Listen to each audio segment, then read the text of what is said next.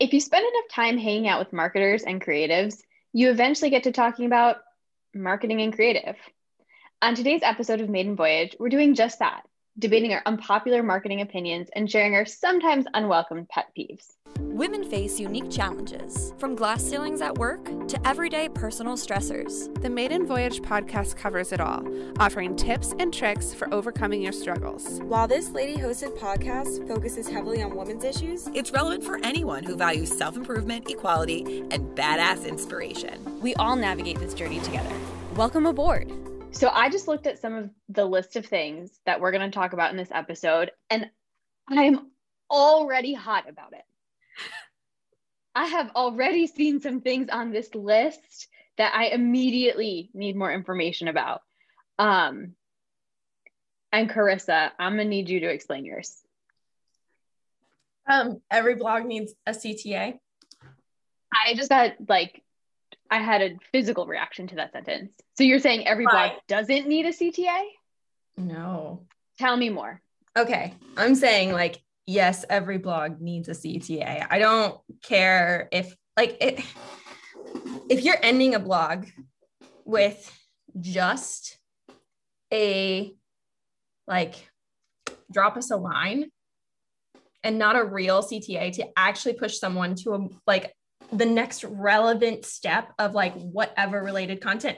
I don't care if it's just if you have a top of the funnel piece and you have no other content or blogs in between and you need to push them to a service page, push them to something. Do not just end the blog with drop us a line. Okay. Nothing. Sometimes I don't even I'm here for that. Yeah. I thought you were saying there are blogs that don't need CTAs. No. You need I'm so sorry. I'm so sorry you thought that of me for but a real minute. CTA. So unpopular opinion, there are real CTAs and other CTAs. Yeah. I mean, okay. So it's amazing when you have a content library built out, right? You have relevant ebook offers, you have PDF downloads, sell sheets, whatever it is that you can guide someone to, even if it's just another blog that's more relevant. Having a CTA rate is so important for seeing how your content is performing.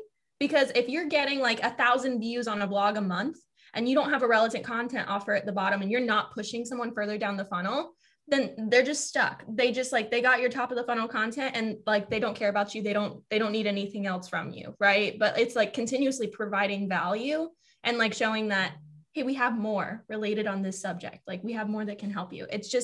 It's super duper frustrating when you have this amazing top of the funnel blog and then it ends with nothing. Why would you do that? Well, this is an interesting question to riff off of that, Carissa. It actually ties into one of mine a little bit, where one of my pet peeves, though, is when a client, they don't have really a relevant content offer that applies to the blog directly. So they kind of just throw whatever the content offer or two that they have in for top of the funnel or middle of the funnel, and they kind of force it at the end, if that makes sense. And it's not really relevant. I have a hard time when it comes to that too, where you're right, you don't want to not put anything there, but I get mad. It's a pet peeve when I see that. And I'm that's not, you don't have anything else to put there. So you put that content offer there. You're not even going to get click-throughs or conversions because it's not relevant to what you're talking about. And it's not enticing the reader in any way. If that right. You need product pages or service pages. At the is very it better to have no CTA or a slightly less relevant CTA? Is it worse to have no CTA? Which if those are your choices, which do you choose? See, makes me angry because the personal part of me wants to say, don't put anything there or push them to another relevant blog or something that might be able to nurse them a little bit along if you don't have an appropriate CTA until you can create a relevant content offer. But the marketer in me knows that conversions are so valuable and we need them. So there might be a chance that even though it isn't relevant, someone might find that content offer interesting and want to do it. So the marketer in me says, just stick it there until you have a better solution. But the personal me knows well, it might be like a freaking year until we scope out and make another content offer. So why are you keeping that there for a year when it doesn't make sense? You know what I mean? But do you think, I mean, what's the con of that versus like sending, even if it's an unrelated blog, to me, that's like, or even slightly, what if they don't have a slightly related blog, you know? Like that's where I feel like service pages and product pages are so important, because whenever you're starting out and you don't have a content library whatsoever, you don't have ebooks, you hardly have any blogs, you really don't have anywhere to send anybody. Like you should at least be talking about something somewhat relevant to the services that you offer, enough to be able to push them to that page, right? Yeah. Or if it's absolute bottom of the funnel, like why you should choose this company for this particular service, like send them to your contact page, but don't just end it with like nothing to click on and like nowhere to go, right? Mm-hmm. I think it's maintaining that kind of like Band-Aid mindset as a marketer to figure out, okay, we're going to put something here. We have to have like a placeholder until we come up with a better solution, you know? Yeah. So something I like to do in those cases, because I'm not a huge fan of ending a CTA with a call to action to go to a service page.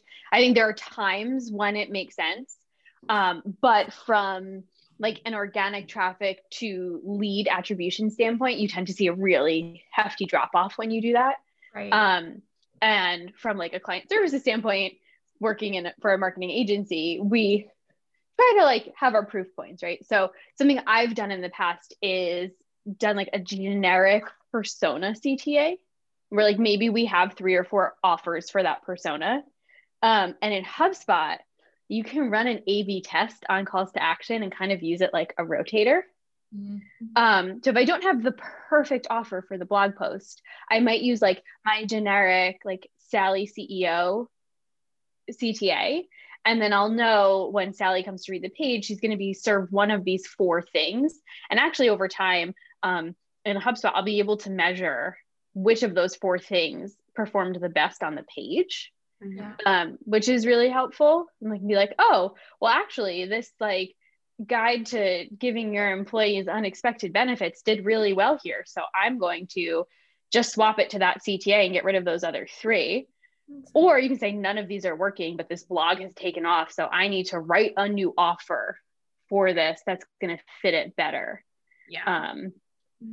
But I feel like if all else fails, go to persona And A/B test it. Yeah, and by all means, put a CTA on your blogs. Right. Yeah. I feel like that is the bottom line. I do appreciate your opinion on that, Julie, versus like there is a time and place to push folks to a service page, but totally. It's not always going to be the answer just because you don't have anything. So I appreciate that. Yeah. I also love like, especially in SaaS, I think a great way to go product specific is like comparison pages. Yeah. Like that approach, if you have those and you don't have a great offer, but you have that like middle of the funnel blog post, that consideration stage content, like send me to a comparison page. Yeah. Do it. You get to talk about your features without talking about your features. Vendor comparison guide, turn it into a table. Oof. That could easily be repurposed too into some sort of downloadable content offer in a way where it's like public facing, almost like a pillar page, but then you compress it down into like a takeaway resource that people could read later, or even just take a part of that longer page and have like make a 1-pager that's like a pretty chart of comparing like the 3 different services or products or whatever. And it's like, oh, take this to your big shot boss who makes all the decisions for you and give them this, you know. So that's really good. Give this to your boss content. Oh yeah. Yeah, exactly. And it doesn't take that long. The content is already there. You're still kind of whipping it up into a nice little offer and getting the conversion. Yeah. That word. Well, apparently we all get a little hot about CTAs because I have a couple CTA items that are on my list to share. Yeah. One of them, this is a very unpopular marketing opinion, and I'm going to say it in a very clickbaity way and then explain myself. Ugly CTAs work. So here's the deal. I've many, many, many times gone to a website, read a blog post, and scroll down to the graphical CTA at the bottom of that post and missed it. And the reason why I have missed it is because it is designed so beautifully to fit into the aesthetic of the website.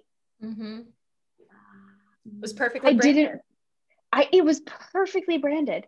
If I saw that as a standalone item, like in an email footer or on social media, I probably would have noticed it. Right. But when you have a white website with black copy and you make a white CTA with black copy and your accent color is medium blue and you put a little medium blue in your CTA, I'm probably not going to see it. It's a fair point. So when I say ugly CTAs work, what I mean is that a little bit of contrast and tension makes things stand out more and makes them more clickable. So if you have that white website with black text and a little bit of blue, do you make a blue CTA? Do you make a black CTA? Do you split it somehow? Do you add some angles? Like, you have to work within your brand guidelines and your own visual identity, but you gotta jostle it a little bit. You'll see all these studies where people are like, oh, I tested a red versus a green call to action button and the red one did better. So red CTAs are amazing. Red CTAs are not amazing.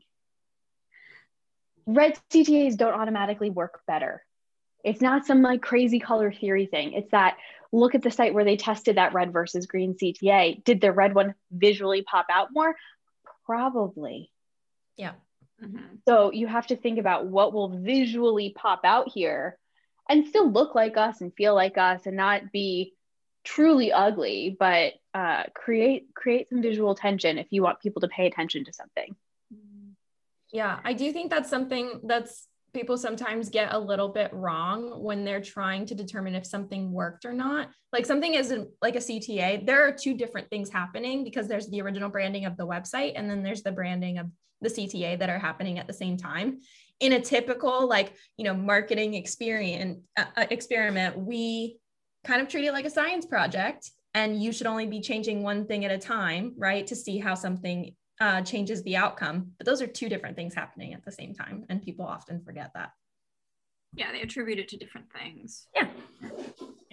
No, super, super important. I will also say, like, most A/B testing that we do as marketers, I've seen a lot of people not go through the hassle of like testing for statistical significance and having like a decent confidence rate and actually treating it like a science experiment, which is when you start to see like, oh, this one had like a 3% higher click-through rate, so it must be better.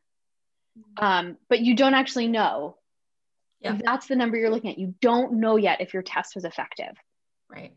And is click-through rate the right metric that you want to measure? Maybe, maybe not. So if I'm testing a call to action for colors or design, I probably am actually testing for click-through rate. I want to keep an eye on like the submission rate of that landing page and just make sure the click to submission still makes sense. But if I'm testing like the copy on the call to action, I might actually be looking at landing page submission rate over CTA click rate, right? Because yes, the language on the CTA will change the click-through rate. But what if the problem I'm having is that people click the CTA, then they get to the landing page and they don't fill it out? Yeah. It doesn't matter what I do to the CTA. It means the copy's wrong. The copy, I can make it glittery flames and I get all the clicks in the world. But if something's misaligned there, ain't gonna work. I love that visual. Glittery flame. Glittery flames.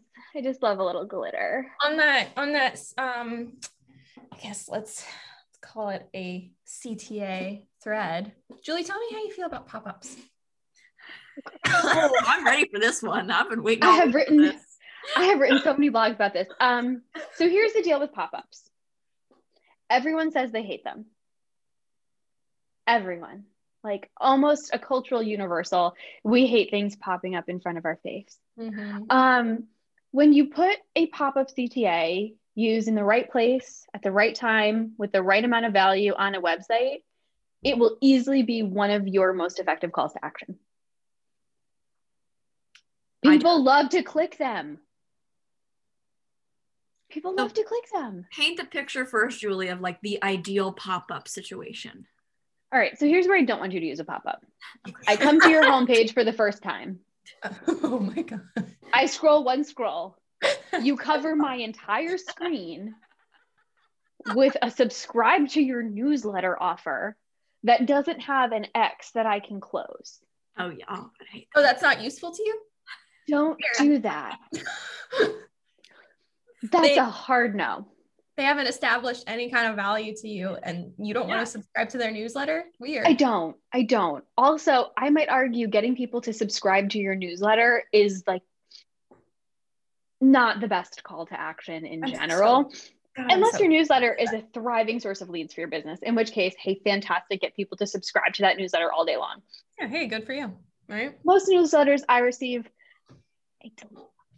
I open them though. So if you're looking at your open rate, oof, that's another one we could put on this list. If you're looking at your open rate, I am helping you improve that by opening and deleting my email.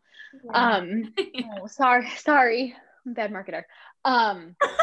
But a good pop-up is one where, like, let's say you're a SaaS company and you have one of those great comparison pages, and you see that you have a visitor on page for like a full 45 seconds, which I feel like on a SaaS comparison page is a pretty like long dwell time. We have small attention spans.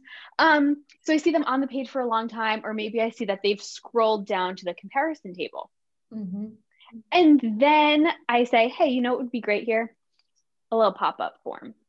Download the guide. You've gotten to this thing. So maybe the offer is, hey, I want you to download this. Maybe the offer is, great, you've seen the comparison. You've seen how we stack up. Can we show you, book a demo? Yeah. Right? Maybe even below some pines.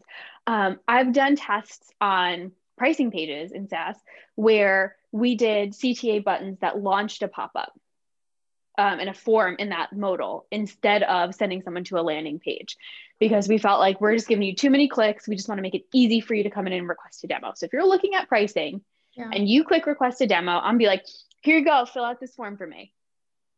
Yep. So it was like twice as effective. Yeah. And yes, statistically significant. So like use it right, use it to enhance the visitor's experience, not to like blow stuff into their face. And there's nothing wrong with them. And even sometimes if you do them in an obtrusive way, like those exit intent pop-ups, before you go, have you done this thing? It can be pretty effective. Mm-hmm. Unfortunately, the numbers don't lie. All numbers lie, but it's crazy though how much we would complain about them, yet how well they work. It's crazy. It's all about timing when it comes to those. Yeah. Timing in regards to like how long you're on the page or the location of where you're scrolling and all that. That super comes into play. Nobody wants to be slapped with anything probably within the first like 15 seconds of being on a page. It like you said, Carissa, they have to find value. Like, oh, they didn't find value and you hit them with a pop-up? Weird. They didn't like it. Weird. I would love it if you could, I'm sure you can do this. HubSpot natively doesn't do this, but like show a pop-up for returning visitors, like your second visit, if you're not a customer. Yeah. I want to be like, hey, welcome back. Let me provide you some value real quick. And then you can say, no, thanks. I'm already where I need to be. Like, great. Mm-hmm. But a first-time visitor, like, leave them alone. You got to win them over. Got to win their heart. How do you feel about this surprise little riff here that I'm going to throw in? The like pop-up chat window feature. Get out. So, like you're on a website, you just get there, you're poking around, and then like Sally pops up and she's like, hey, I'm Sally Jones. Do you need any help with anything? How do you feel about the chat features? Guys, no. Like I don't think when I first go to a site that it should be popping up. I think after I've been there for a bit, if I am on a service page for over like a minute or two, pop up and ask me if I have a question. If I am on the contact us page with like no activity for a minute, okay, give me a pop up. Maybe I need a little bit more information before I'm ready to contact you. I feel like it should be on like friction points of the website. and maybe after you've been there for a bit. But like, I could be completely wrong on that. But personally, it frustrates me as a marketer.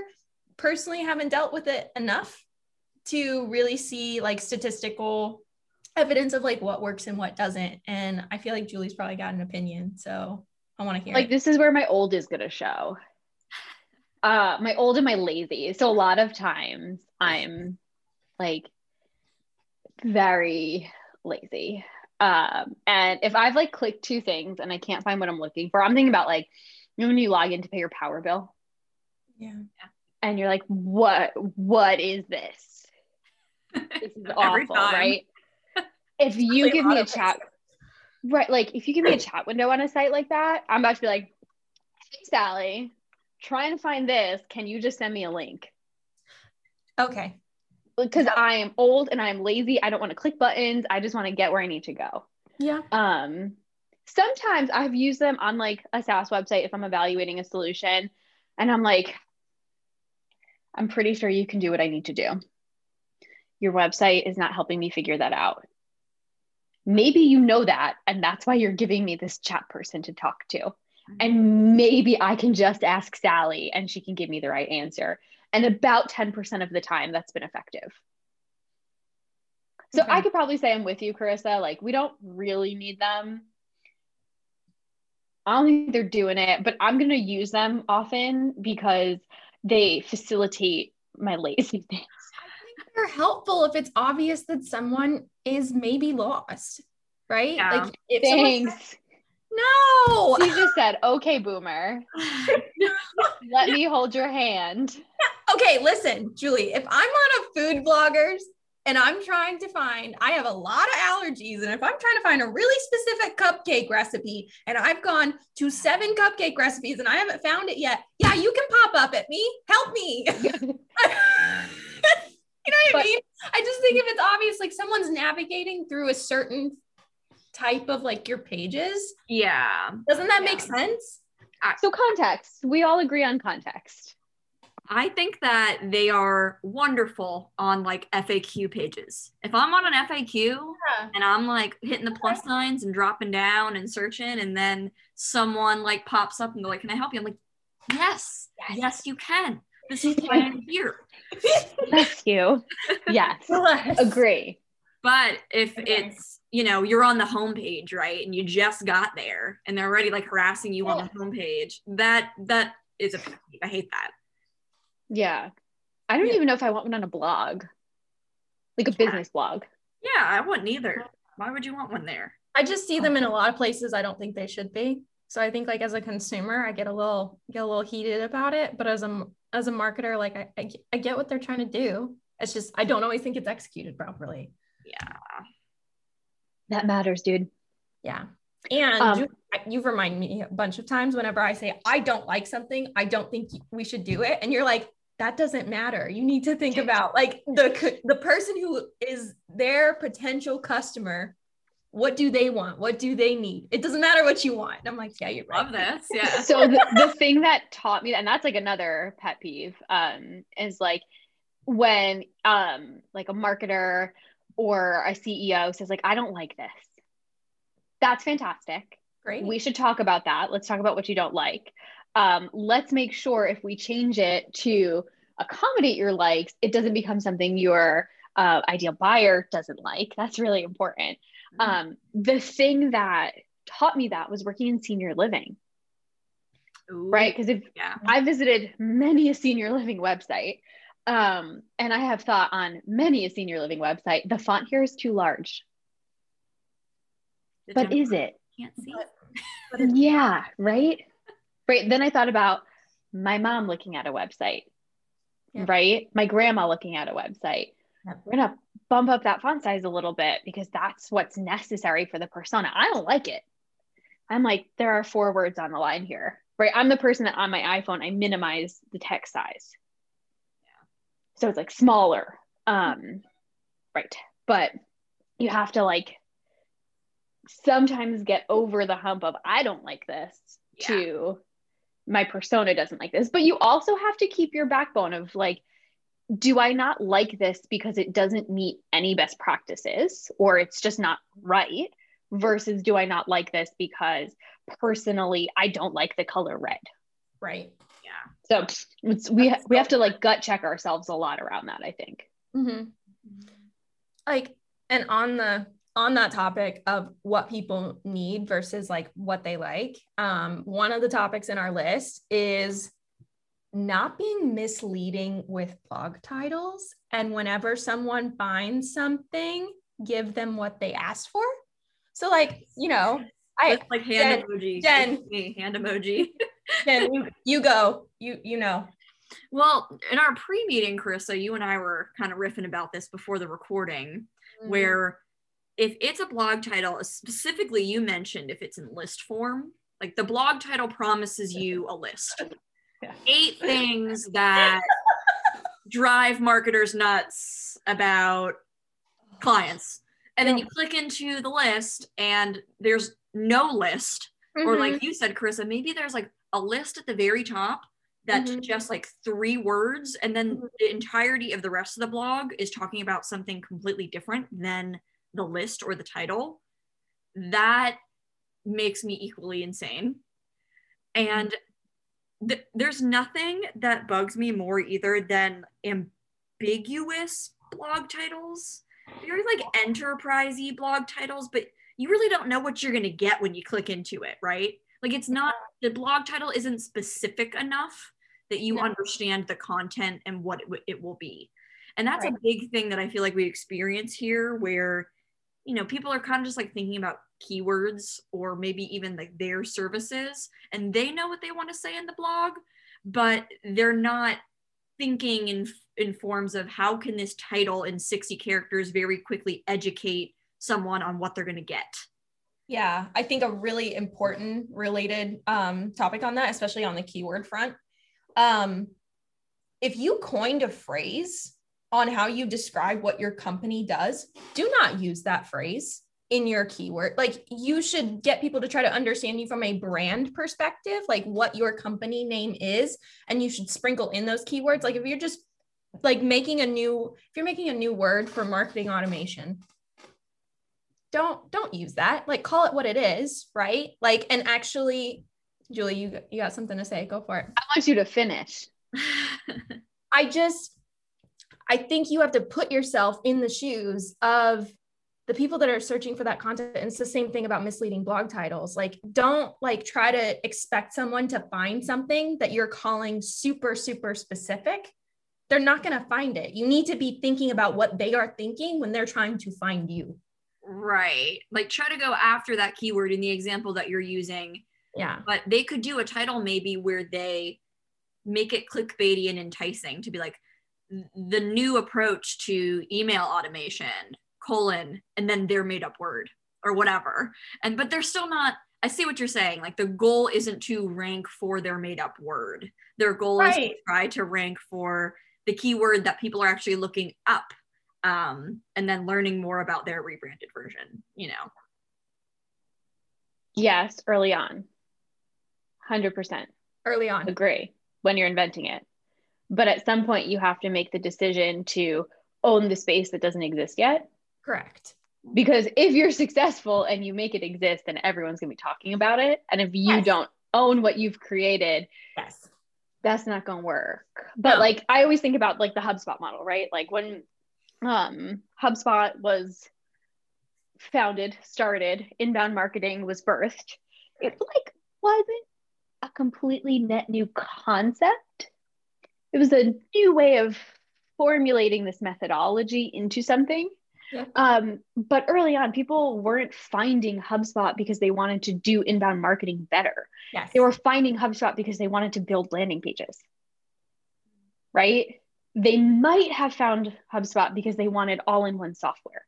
Maybe, but there were like these really specific lanes, right? And maybe they were even starting at a pain point, like they needed to generate leads online, but they weren't searching for inbound marketing versus content marketing. They weren't searching for inbound marketing software, and HubSpot had to make that happen. I mean, HubSpot's a great case study in making fetch happen. Yes.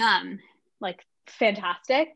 But if they hadn't talked about inbound marketing prolifically at the same time as they were talking about building landing pages, someone else who was more established in the space could have easily been like, oh, like Eloqua is inbound marketing software now. We're going to talk about it that way. Yeah. Right, here you go. And then all of a sudden, little HubSpot's low domain authority isn't enough to carry that concept. So I love your solution, Jen, of saying like the new way to do this is that.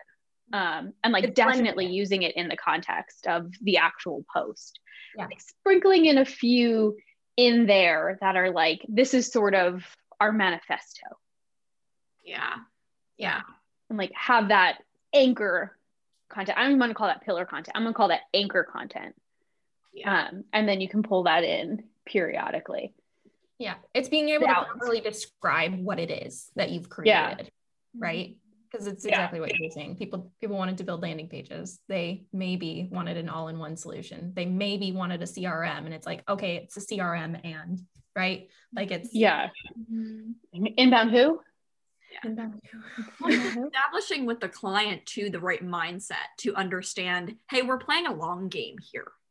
So that's another pet peeve of the fact that the client might be like, well, we invested all this money into going after this new word that we're branding and we're not even ranking for it, or blah blah blah or whatever, and you're like, well, this is not going to happen in a month. No, creating right, this might even take a few years. Like, you don't want to scare them, but depending on the size of their company and their resources to produce content and develop new products or services and grow, depending on their growth and their scale, they might not see results for that right away. And you know, that can be a pet peeve too when you have a client that doesn't understand that some things take time. right? That can be hard. I think I've seen many times where like organic increasing due to blogging and content marketing efforts takes a long time, like 12, 18 months, even in an established category. Sometimes it takes longer in an established category.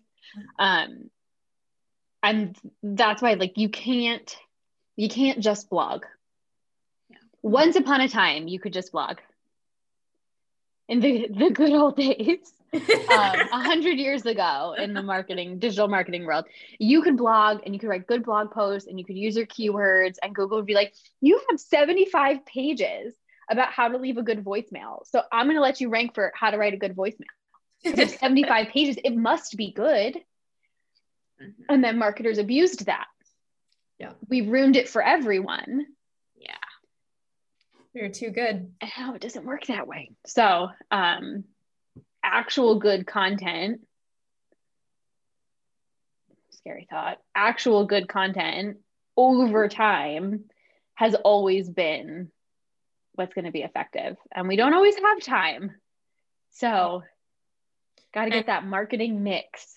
And what we were kind of talking about earlier is, you know, having a misleading blog title, which I think is a bigger conversation about perhaps maybe keyword stuffing, right? Like reining someone in with something that you really shouldn't have been whatsoever. So let's just say, I'm going to use food again, food blogging, because wow, I look at a lot of those. If I'm looking for alternatives to cornstarch to bake with, because I can't have cornstarch, and you mention cornstarch once, maybe 5 times throughout your blog, and you don't actually tell me said alternative, and you just reined me in with like a title that said alternatives to cornstarch, and you were really just like publishing recipes, that's rude. That's real rude. Well, that is. It happened. It took me so long to find like an alternative for cornstarch when I was trying to bake cookies a couple weeks ago. I was gonna say cookies, cornstarch. Sorry. Panic. Cake. For our listeners, what did you end up using? It was baking soda and lemon juice. For cornstarch? I mean, baking powder replacement.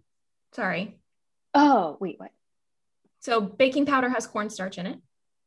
I didn't know that. Hold on. Let me make sure I'm not being a liar. Just please. Well, some of them very well might. Powdered sugar does. I didn't know this shit. Hold on. Yeah, cornstarch makes things not clump. Yeah.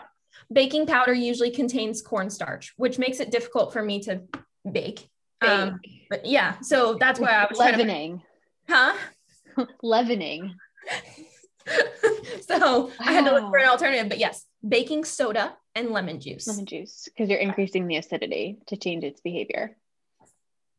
That's kind of cool. I have a book that you would love, Carissa. It is about the science of baking. It might be dangerous if you had it. That's fun. But anyway, it was just, no. It's just like, that's super wrong to keyword stuff like that. You don't even get like long tail keywords too, right? To like try to rein someone in, and then you don't even help them. Don't even help them. I was hurt. Then talk to us about content quality. Seriously. Please. I mean, it's very, very important. You all don't need me to tell you that, but I mean, everyone wants quick answers nowadays, right?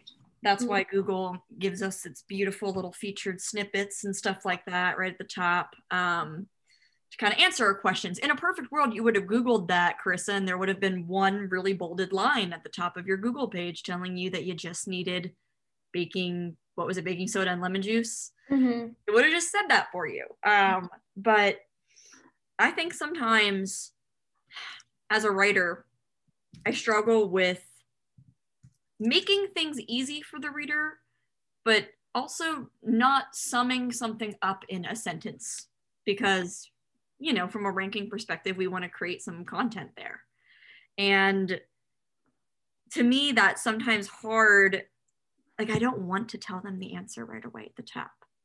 So, oftentimes it's like a best practice in the blog to give them their solution early on for like the snippet or those different reasons. But to me, it's like an art trying to find a way to kind of answer it or start answering it and then explaining in detail before you wrap up at the end. Like, here you go. Here's the synopsis of the big answer at the end. And I think that's why, writing for the most part still hasn't been something that we can successfully automate.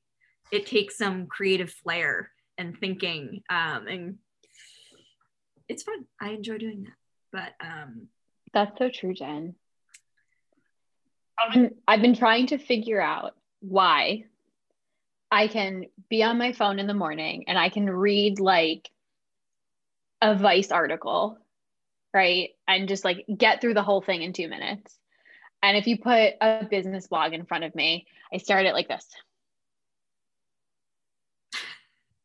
And if you're just listening to this podcast and not watching a video, I just looked at my hand and blinked with an empty look on my face. So I've been trying to figure out why that is. And I think it's what you just said, right? I am reading a story on Vice with a beginning, a middle, and an end. On a business blog, I'm reading like an answer. Yeah. Even if I'm not reading it to look for an answer, even if the title tells me I'm going to get a story, I'm reading an answer. And it's not as fun to read. Yeah. Should we make reading fun again?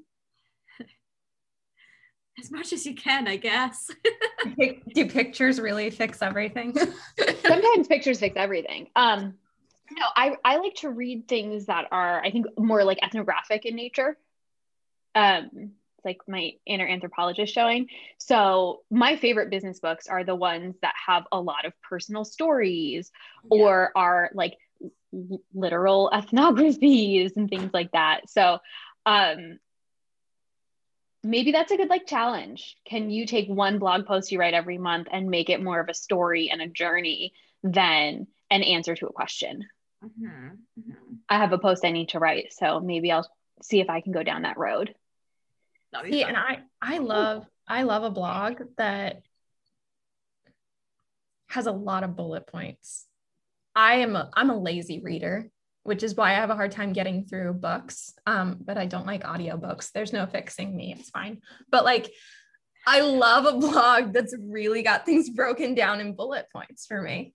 Oh yeah. And that's why I'm so particular. Like, Jen, I mentioned to you, like if I'm reading a blog, X amount of ways, like 10 ways to drink more water. I don't know. And those 10 things, they're not numbered. I'm going to get mad and I'm going to leave because I get real mad when things aren't numbered. Okay. If you're promising me a numbered list and I can't easily find 1 through 10, I'm going to be real pissed. Yeah. I feel you there. Mm-hmm. I think sometimes if you write in Google Docs, and probably even a Word doc, one of the challenges is if you make a numbered list, it automatically indents it. And none of us ever want that. Yeah. So I think we say like, oh, I'll go back and add the numbers later. And then we never do. I'm going to give you a hack if you're running into that problem. What? So I feel like when you've got Google Doc and Excel hacks, go for it. I am 100.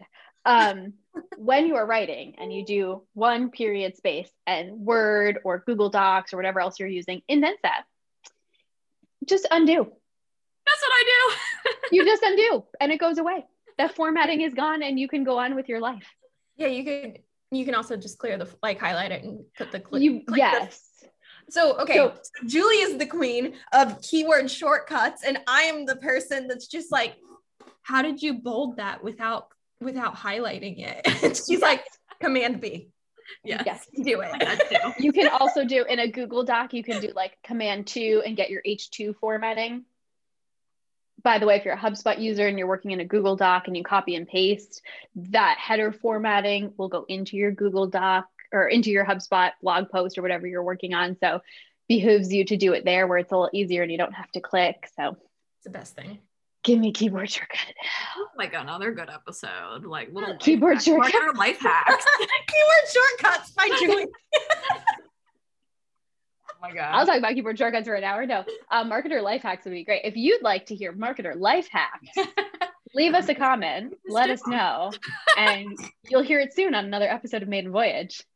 Oh my gosh. Oh man. Well, I know we're getting towards the end here, Julie, but we've been saving the best for last. No, did we miss one? I want to hear your little debate about lead scoring. Oh, I'm here for it. Lead scoring. I have done full podcast episodes in the past about lead scoring. Here's the long and short of lead scoring. Many businesses do not need lead scoring. Why do I say that? Well, if you're only getting 5 leads a week, why are you scoring them? Preach, girl. You should just call them all. That's 1 a day. Call them all. Call them. Call them all. Most lead scoring models have very little to do with actual readiness to buy, right? We've been like sold this idea of lead scoring is about how engaged someone is with your website. Well, listen, if you're reading 45 blogs on my website, that's fantastic. And I would like a BDR to call you and just be like, hey, how's it going? What's up? Is there anything I can help you with? Are you researching something? I'd love to send you something about this or that. Like, I would love for that to happen. But that person who's read 45 blog posts and not viewed a service page and not requested a demo isn't ready for a demo. Or they're a competitor. Or they're a competitor. Or they're a very savvy competitor. But like scoring that lead as a sales qualified lead because they've read 45 blog posts does not mean they're a sales qualified lead. Does not mean anyone in sales should be talking to them yet. Like, it means they're maybe in this like bridging the gap phase. It means they have great awareness of your brand. It means they likely think your content is very valuable. It means your marketing is effective to them. Doesn't mean they're ready to buy or even buying. Right. Mm-hmm. And I've never liked the measurement on lead scoring of they've downloaded X number of ebooks, which means there's a form fill. Great. Fabulous. I'm glad they filled out a form. But like 10 ebooks does not equal they're also ready for a demo. Like, how about what ebooks were they? What part of the funnel were they? You know what I mean? Crazy. Wild. Are they engaging with any of the lead nurturing that has come with that ebook? Right? Maybe some of those things be helpful. Yeah. I like those things. Not just like 10 ebooks, full stop, like ready for a demo. Right. So here's what I'll say. I like lead scoring. I like lead scoring to measure how effective marketing content is.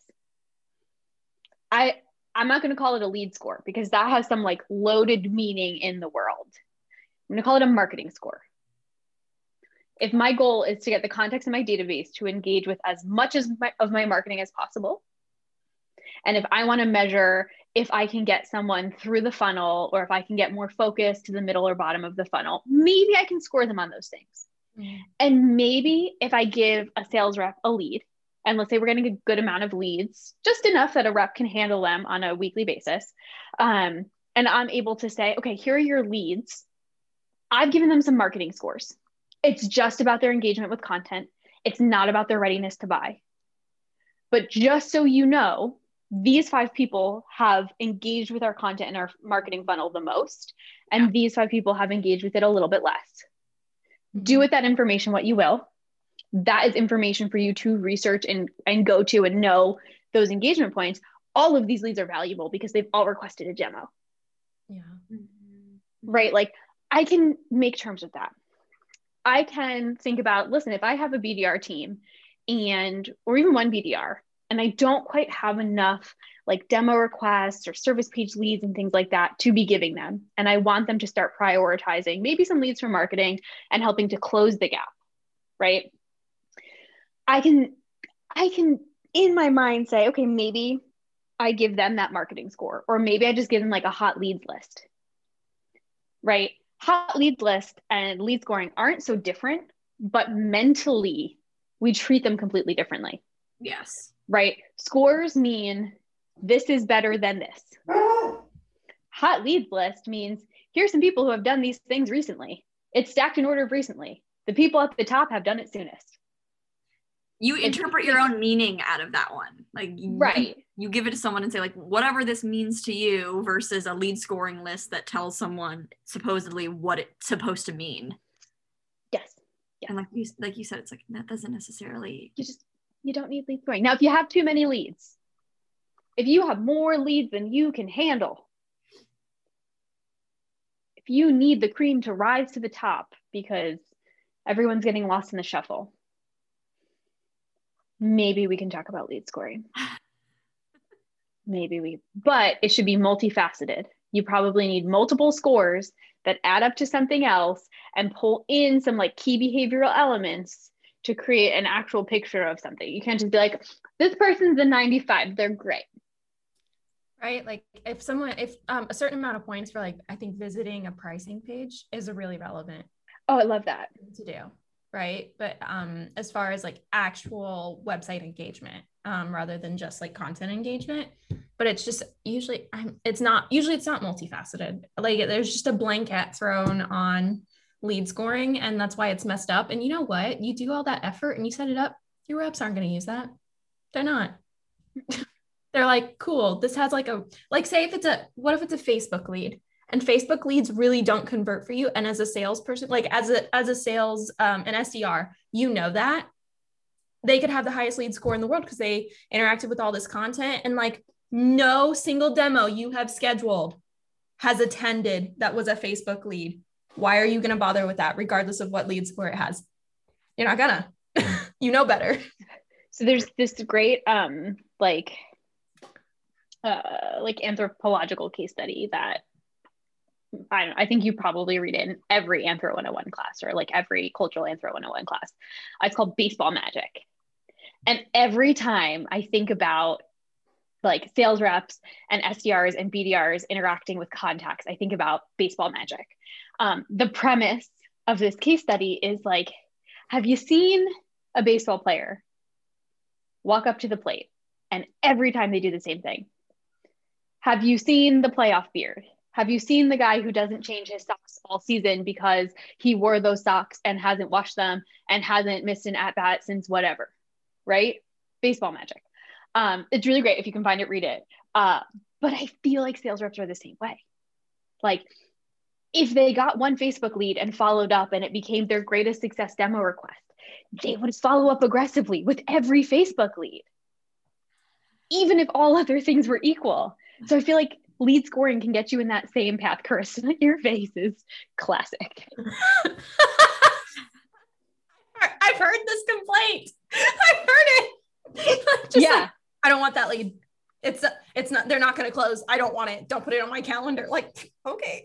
Right. And they could like meet every ICP. They could have requested the demo, viewed the pricing page, done XYZ, ABC, but it's like, oh, but they came from an ebook download and I've never closed an ebook download. So they're no good. Ooh, that anecdotal feedback, man. It's the best, right? The numbers don't matter. The numbers don't matter. This will get me real heated about lead attribution, but we won't because we're coming up on the top of the hour. Well, this has gotten very real. This has been a very real episode of Maiden Voyage. I'm glad we did this. I'm glad we all have unpopular marketing opinions and pet peeves, but I'm glad we also all have solutions for them and ways every person can work to improve our personal pet peeves, which are truly personal problems.